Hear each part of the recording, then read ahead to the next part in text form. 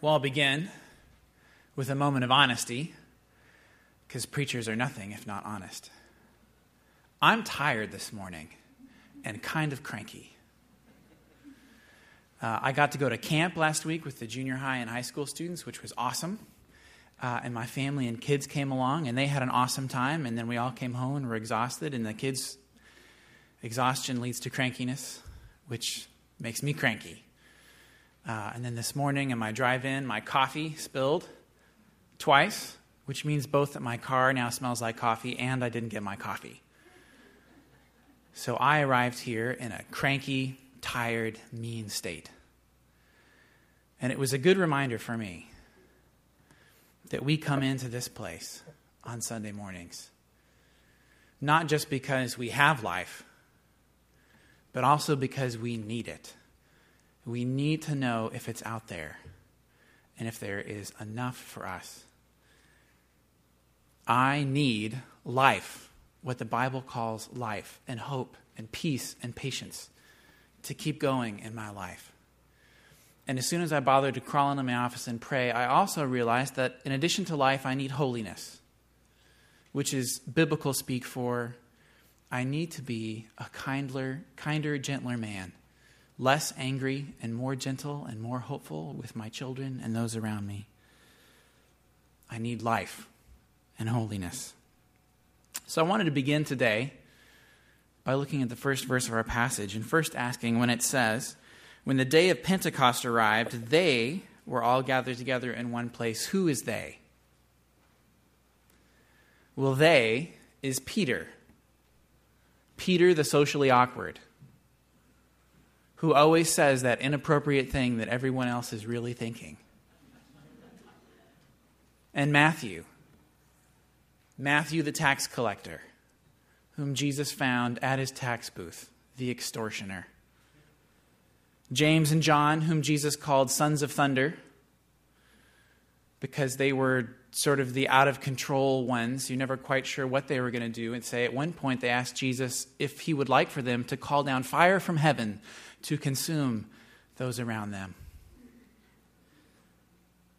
Peter, the socially awkward, Matthew, the tax collector, James and John, sons of thunder. Also, it says that Jesus' brothers were there. The same brothers who, in the Gospel of John, rejected Jesus and taunting him, asking if it was his hour yet. And Mary Magdalene, whom Luke tells us Jesus freed from 7 evil spirits, along with the other women of ill repute who followed Jesus around. And they were gathered together in the upper room, this awkward, needy group of people, afraid, gathered together, praying to see if the Lord might help them. And that is not only the tragedy of the story, but the great comedy, the humor that God the Father and the Son and the Holy Spirit, on their great mission to redeem the whole world, gathered together these people and decided to do it through them. And so he has gathered people like us together from then up until this day, because he delights to work through people like us. And how does he work? Well, he works with the Holy Spirit, and I want us to see this morning that the Holy Spirit is in the business of providing what we need. The first thing is life. The first verse says, when the day of Pentecost arrived, they were all gathered together in one place. And suddenly there came from heaven a sound like a mighty rushing wind, and it filled the entire house where they were sitting. Why wind? Why does it begin with a mighty rushing wind? Well, it might help us to know that in both Hebrew and Greek, the word for wind and the word for spirit are the same word. And so in Genesis, in the very beginning, when God created Adam and Eve, he breathed into them through their nostrils the breath of life, the wind of life. And so they breathed and became living beings. Later on in Exodus, in Ezekiel, the Lord is speaking with Ezekiel, and he gives him a vision, a valley of dry bones. Hundreds of people long since dead. And he gives them a vision of new life, of the bones coming together. And in Ezekiel's, before his watching eyes, he sees sinews and muscle and flesh accumulate on top of the bones. And then they stand up and breathe and have life. And the whole thing begins when the Lord sends his wind, his spirit, to blow over them and give them life. So also when Nicodemus comes to John in the Gospel of John and says, we know, and Jesus says, you don't know, you can't know unless you're born again, not from flesh, but from the Spirit. And he says the Spirit is like the wind and blows where it wishes, and you cannot see it. It brings life with it. Again, it's the same word. You don't have life in you unless you're born of the Spirit wind. And the Spirit wind blows where it wishes, and you cannot see it. And so in each case, the Spirit brings life. The Nicene Creed calls the Holy Spirit the Lord and giver of life. And so the first thing that happens is when this collection of people from the bottom of society in need gathered together in a room, the Lord sends them the Spirit of life. They need life, and he meets them with life, abundant, rushing wind, filling the building where they were sitting. I'll never forget when my son Ian was born. I knew for 9 months that he was coming. And so did Susie, but I found out on the day of his birth it was different for us because Susie had him in there for 9 months, kicking and moving. And I had just this idea that there was this thing out there. And so when he was born, it came somehow as quite a shock to me that out of this was coming a baby. And so they washed him off and handed him to me, and he opened his eyes. And he looked into my face. And I realized that what had come out was a person, a living being out of nowhere. I was totally unprepared. And so I just held him and rocked him and looked into his little eyes and said over and over and over again, Ian Remington Thompson, child of the covenant, welcome to the world. Over and over and over again in my back little corner of the room. Because we do not know where life comes from, nor what it looks like. It came to me as a surprise. It comes to all of us as surprise, as an overwhelming blessing, these eyes peering out of us from nowhere. Who knew this was a living thing? It's looking at me. And so with the Holy Spirit, he comes and he brings life, and we don't know where it comes from or where it's going. But it sustains us and feeds us and gives us life, that which we need. Suddenly there came from heaven a sound like a mighty rushing life, spirit, wind, and it filled the entire house where they were sitting. And divided tongues as of fire appeared to them and rested on each one of them. Well, why fire? When the Old Testament in the book of Exodus, when the Lord leads the Israelites out of Egypt, they follow a pillar of cloud by day and a pillar of fire by night. And when the tabernacle, the tent of meeting, is finally erected in the wilderness, the cloud enters the temple so that no one could go in there, and fire filled it by night so the Israelites could awake in the middle of the night and peer out of their tents and down the way see the glowing tent where the Lord's presence was. Because his presence in the Holy Spirit is a consuming fire. In the prophets, we hear of the refiner's fire, that which comes and melts away all that which is not good and leaves behind the pure and good and holy. And so the Holy Spirit himself is not only full of life, he is full of fire. And he is named after holiness for a reason. That his glorious presence is a consuming fire.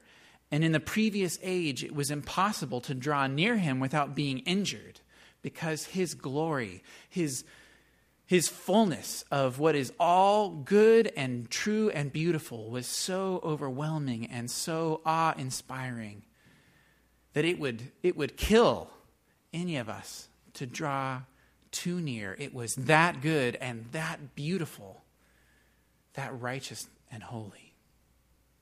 And so in the present era, Jesus having died and covering our sins, this same fire which once dwelt in the temple, separated from us by the blood of bulls and goats, has now drawn near and dwells upon the heads of the saints and in the hearts of his people, bringing life and fire and holiness. That having been filled by the Holy Spirit, each one of us now has a life that we did not have before, and a desire for holiness, for what is good and true and beautiful that we did not have before. My friends, any of you who has been filled with the Holy Spirit, sin will never do for you what it did before. And you will continue to struggle with it all of your days, but the fire will burn day and night without ceasing, and it will never let you go. And 5 years from now, you will be more holy than you are now. Just as you now are more holy and good and beautiful and righteous than you were 5 years before. It is this burning presence of life and truth and holiness which is entered into us. Well, if I had any doubts that I've been outed now as an airplane enthusiast, I guess Brandon's introduction has made that clear. So now that we've got that out of the way, the airplane illustrations may just keep coming for a while. I want to talk about jet engines for a little while. Because I've suspected for a long time that what happens in there may actually be magic. Because you've got these heavy aluminum tubes filled with people and luggage and stuff, and then these little cylindrical things hanging under the wing, and somehow that sort of pushes this whole thing up into the air. And I was so suspicious that what happens in there is not really possible that I had to look it up a while back. And it turns out that when you look in the front, you see these spinning blades, and behind those are more spinning blades. And what they're doing is they're taking in air and pressurizing it, jamming it into an ever smaller space. And the most modern jet engines have a compression ratio of about 60-1, which means that whatever pressure is on the outside, it is 60 times that inside there. And they take this hyper-pressurized air, and into that they inject basically kerosene, and then they set it on fire, and it explodes, literally, and burns with a temperature thousands of degrees. And they take that blast, and they run it through fan blades, spinning the fans around. And the pressure is so intense, and the heat so intense, that only the most advanced material science, carefully kept secret, like state secrets, is able to produce materials able to contain it. That is the reason why each jet engine is worth tens of millions of dollars. Each one of the fan blades is worth hundreds of thousands of dollars. That the science is that great to contain that power. And somehow they contain this explosion, powering these fan blades, turning the big fan at front, and it launches this thing up into the air, traveling at 500 miles an hour. And because the whole jet engine has almost no moving parts, except for the turning fan blades, they are some of the most reliable engines on Earth. And they continue running for hundreds and thousands of hours. Of all of the flights flying every day between Hawaii and the mainland, and all the years that they've been flying, do you know how many times an airplane has gotten into trouble with an engine breaking down and not being able to make the trip between here and the mainland? None. It has never happened. And so as you sail through the air with these two barely controlled explosions humming alongside you, rocketing through the air at 500 miles an hour, process that for a second, 500 miles an hour. That is what I think it's like to be strapped to the Holy Spirit.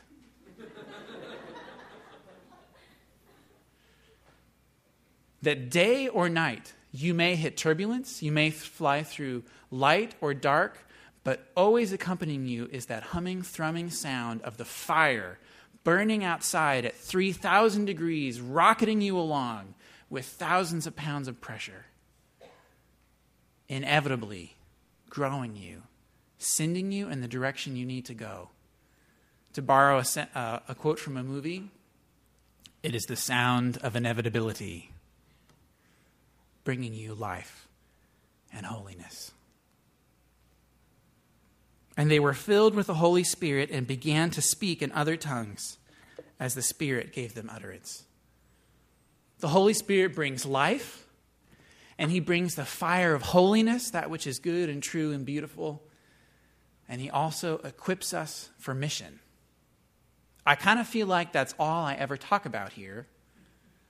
But ever since I noticed it, it's everywhere in the Bible that we are equipped with life and holiness, and inevitably it leads to us reaching out towards other people. The thing to notice in this passage is it's not really something that we work up or do or realize we're called to. It just happens. That when you are strapped to the holy jet engines of Holy Spirit life, other people are inevitably brought in to what we are doing, and you become a gracious, holy, life-giving, bold person. Think about Peter the awkward, Peter the deserter of Christ in his hour of need. Just as Brandon pointed out, 50 days ago, he could not pray for Jesus through a night, could not stay with him, and could not admit to knowing him. And how does that man, in the course of 50 days, get from that state to the point where, surrounded by a large crowd of people who think that he's drunk, gets the bright idea that it would be a good idea to stand up in a chair and start yelling at everybody that this isn't the Holy Spirit, this isn't drunkenness, this is the Holy Spirit. And by the way, the guy that you guys killed, he came to life, and he's king, and you guys should be part of what we're doing. And to call him Lord and King, which was the phrase that Caesar loved to address to himself. How safe of a thing do you think that is? When your emperor, who has all power, loves to be called Lord and King, for you to stand up and say, actually, the guy that you just killed, he's really Lord and King. But strapped to the jet engines of holiness and life, Peter cannot stop himself. And so people are drawn to what is said. On that day, about 3,000. The main point of this passage is about how all the nations are brought together in this work. But that's the sermon I did last Sunday, and decided that I would not do it again. But instead to focus on what the Holy Spirit is doing in these people. So aside from mission, what does it look like practically in our life for the Holy Spirit to bring life and holiness? We'll take a look at verse 42. They, all 3,000 of them now, filled with the Holy Spirit, devoted themselves to the apostles' teaching and the fellowship and to the breaking of bread and the prayers. And the fact that each one of these things has a "the" in front of it makes me think that this is Luke's list of what Holy Spirit life looks like. Remember before when I said that we don't know where life comes from and we don't know what it looks like? When I think about my need for life, I do not automatically think I need a love for the apostles' teaching, fellowship, the breaking of the bread, and the prayers. And yet this is what the Holy Spirit does in his people. That these life-filled, holiness-filled people gather together and devote themselves. The apostles' teaching is the New Testament, and what they were teaching about was the Old Testament. And so if the sign for us, what we should look for and expect as a sign of life in ourselves, is not even necessarily that you would love my preaching or Pastor Todd's preaching or any man's preaching, but that you would love the content of what we say as it's communicated through you, to you, by the Holy Spirit. That the things that you find communicated to you by the Holy Spirit in the Scriptures will become for you food and life. As Peter himself said, Lord, where else would we go? You have the very words of life. Do you have an ever-increasing love for the Scriptures and the things contained therein? Are they more exciting, more thrilling to you, or even if not exciting, somehow more deep, tear-inspiring, hopeful than they were a year ago or 5 years ago? Are we a community marked by our attachment and awe of the teaching of the apostles and the fellowship? And what follows, I think, makes clear that what is meant by fellowship is not a simple hello over coffee before or after church. Fellowship is something deeper, something hard to pin down. It's the gathering together of God's people. Us meeting, in a sense, meeting Him if He teaches us through the Holy Spirit, and we are Holy Spirit-filled people, then there is a sense in which we learn about our Father in heaven in a way that we can learn in no other way through His people. When we gather together, when we share life and stories and tears and prayers and, yes, even financial resources, that we become a people who love being together. As one church planner I know said, Christians are to be the best party throwers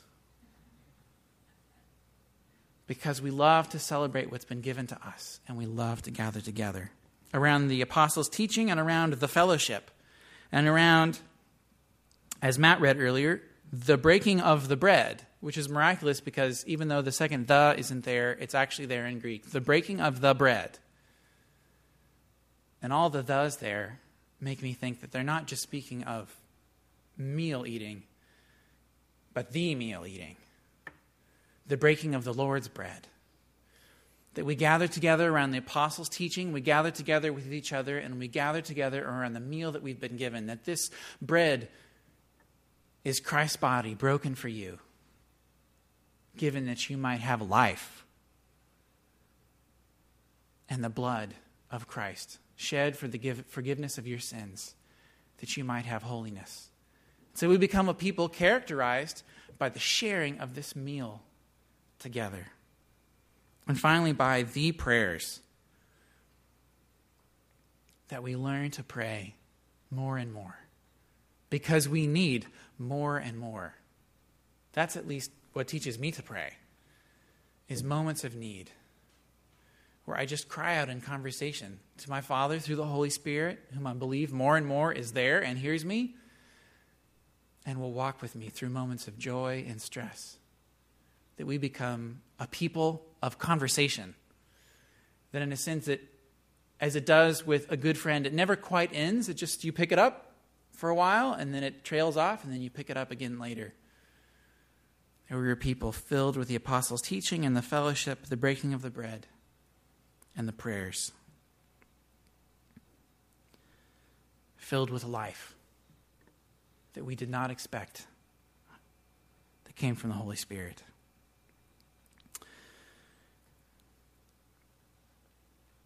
One of the things I realized this morning is that it's good for us to see that, but we need to know where it comes from. It's not enough for me to say, you need to be people who read the Bible and pray and take communion and spend time together.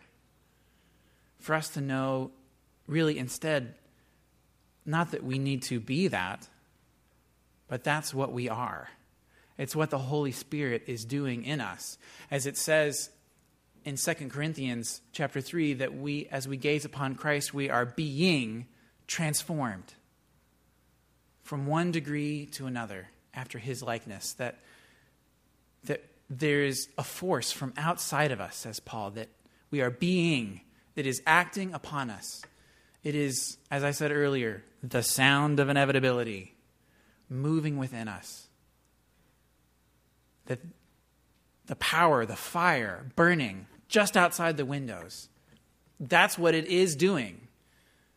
That the first part is not about doing, but being. Being the people of the Holy Spirit and just recognizing, noticing, this is what he's doing. I see it. There it is. To look for it. To see the signs in your life.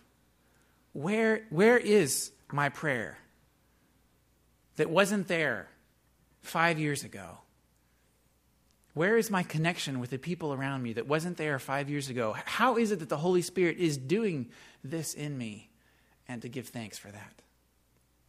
There certainly is a sense in which the Holy Spirit's work is inevitable, but it also comes and goes over time.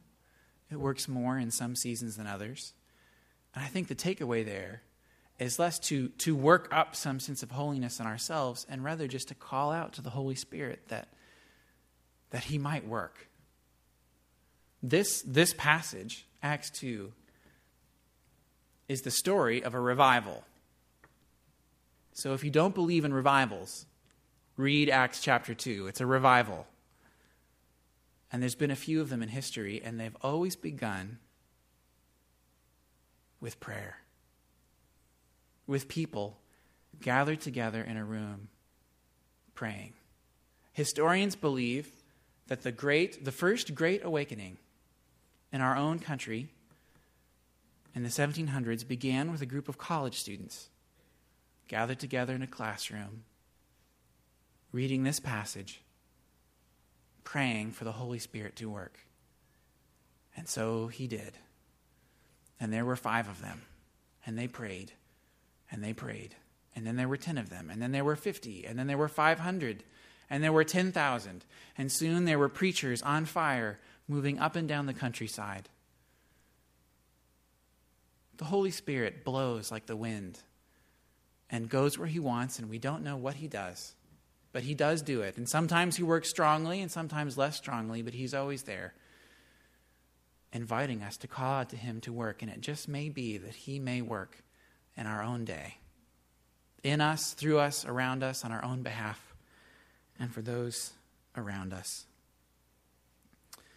His work is always incomplete in this life. That's why we still come here needing life.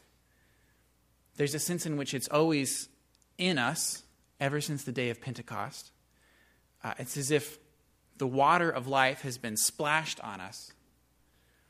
But what we see in Jesus is someone who jumped into the swimming pool of the Holy Spirit. He lives there. He swims around in it. He rose from the dead by the power of the Holy Spirit. He has a redeemed body by the power of the Holy Spirit. Also, he walked through walls with this redeemed body, went where he will. He ate, showed up to the disciples and said, "Hey, I rose from the dead. Also, I'm hungry. Does anybody have anything from here to me to eat?" He has this sort of comedic freedom and life about him. And we need to know that the Holy Spirit is given to us as a sign and a seal and a taste of what's coming. That this life, this holiness, it's a beginning. It's a fire burning, pushing us towards the trajectory. We haven't arrived. We're headed there at about 500 miles an hour. And someday we will arrive and experience the fullness of full life. Someday Jesus will say, "The time has come. Toes in the water have been enough for now. It's time to jump in. Jump into the water of the Holy Spirit." And we will from that point on live filled with the life and the holiness of the Holy Spirit.